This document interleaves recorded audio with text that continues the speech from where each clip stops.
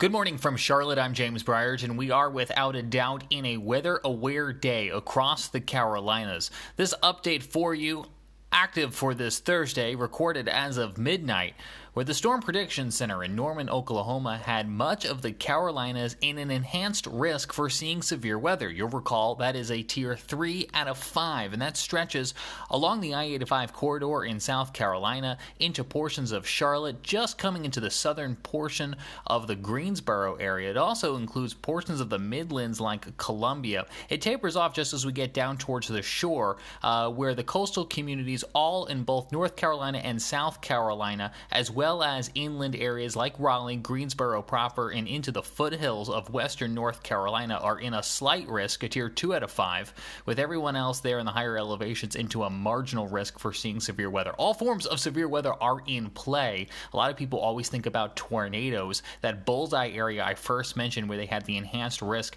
has as high of a chance of seeing a 5% chance of seeing a tornado, which is, a little bit on the higher side than we see a lot of times. It's certainly, not as high as a precipitation confidence when we talk about the chances of seeing rain, when we're talking 60, 70, 80% chance of seeing rain. But again, a 5% chance that we could see a tornado or two within that area is certainly something to watch. But the real threat will be winds. A 30% chance of seeing winds greater than 50 knots, over 60 miles an hour across that central portion of South Carolina. That would be the Midlands, again, up into the Charlotte area, even out towards Fort Bragg and Fayetteville, has the highest chance of seeing damaging winds. But all in all, every square inch of the Carolinas will have a chance of seeing damaging wind. Not so much a hail setup, but we will need to talk a lot about flooding, especially over portions of western North Carolina into those higher elevations. You might actually see less in the form of that quote-unquote traditional severe weather, such as a severe thunderstorm warning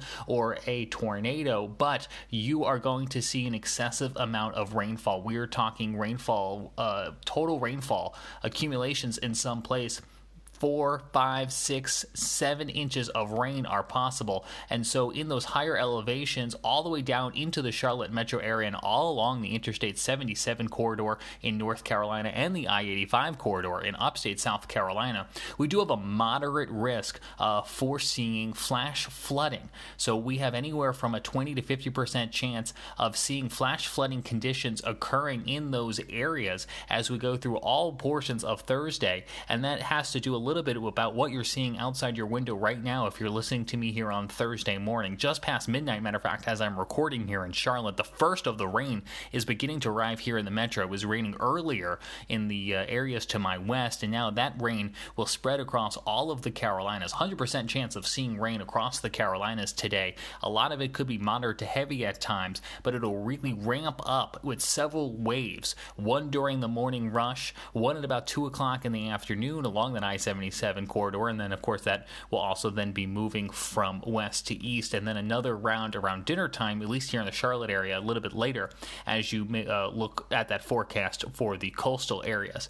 But what's going to happen during those waves is really when we could be watching for isolated rotation and even some heavier winds. But the ground is going to be really saturated from this persistent rain that we are seeing. So even as the skies open up at those points and bring us some pretty heavy rainfall rates, we need to keep in mind that because it's been raining now for several hours on end throughout much of the day, the ground is very saturated. So when you start mixing in some of those stronger winds, it probably won't take much to bring down trees in certain areas. Let's talk a little bit more about flooding. Flooding is certainly a concern here where I live, where we have the Catawba River flowing right down kind of that Interstate 77 corridor, and it's going to be bringing all of that excessive rain from the mountains. So not only do we need to talk about the result of that excessive rain in the mountains, where we could be seeing things like mudslides or landslides or rock slides, but we could also be seeing flooding. That could be flooding of low-lying areas, poor drainage areas, but especially along creeks and rivers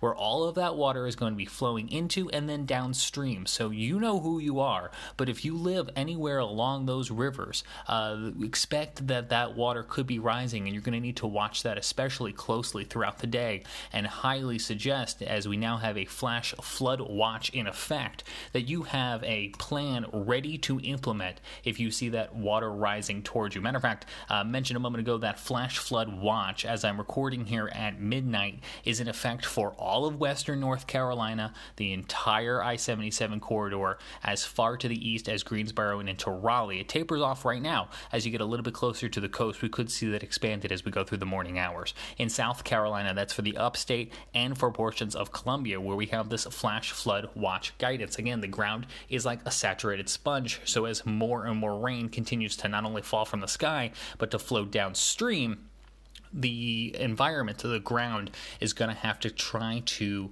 manage all of that water, and that's why we could be seeing flooding again of those low-lying areas and along creeks and streams. Also, we think of areas like Mountain Island Lake in the northern suburbs of Charlotte, which last June, during an excessive rain event, saw water rise very quickly into portions of their neighborhood. That is a scenario you've heard us talk about before on our podcast, because not only is that Mother Nature at play here, but we also have dams along the waterways for Lake Norman and for Lake Wylie that have been opened up in the last 24 to 48 hours to try to lower those water levels now in anticipation of more water coming down the waterway here today on Thursday into Friday as well too. So we're going to have to be watching very closely some of those coastal communities to see how they're managing, again, with all of that excessive water runoff. That is going to be a big factor. What can you do right now, whether you're listening at home as you're getting ready to head out the door, or maybe you're already heading out the door? A couple things you can do. You, of course, want to stay weather aware. You're going to want to wait to get weather warnings throughout the day. As much as I appreciate you listening to this podcast, this is not a way to get weather warnings. You need them in real time. So you need a weather radio or weather app and close access and proximity to TV and radio in order to stay up to date for maybe a potential tornado warning, but also flash flood warnings is something we'll have to watch for very closely as well too. And of course, we can't rule out a severe thunderstorm warning. That's where anytime we see the potential or the presence of damaging wind, it's going to come out as a severe thunderstorm warning. The other thing you can do is keep your phone fully charged, keep your car gassed up, and anticipate power outages as trees potentially start coming down later today in those saturated grounds, as well as those heavy to severe winds.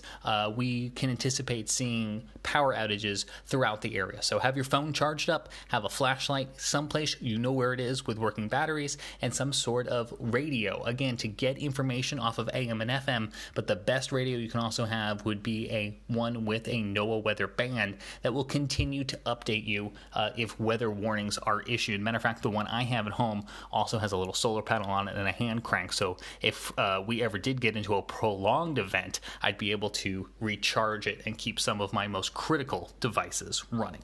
Okay, that's a lot of information coming at you real fast. The best thing you can do today is stay weather aware, travel slowly, leave yourself extra time. If you don't have to go out, stay inside, and of course, at any point, if you encounter a flooded roadway, you've heard it before, we'll say it again. Turn around, don't drown. You don't know how deep that water is or whether or not the roadway is still intact underneath that. So again, check in with your local media, your local governments, and we will keep you up to date as well here on the social media platforms of the Carolina Weather Group throughout the day as we continue to monitor this severe weather day across the Carolinas on this Thursday, February the 6th, 2020. For now, from Charlotte, I'm James Brierton. Thanks for checking in with us. We'll talk to you again real soon.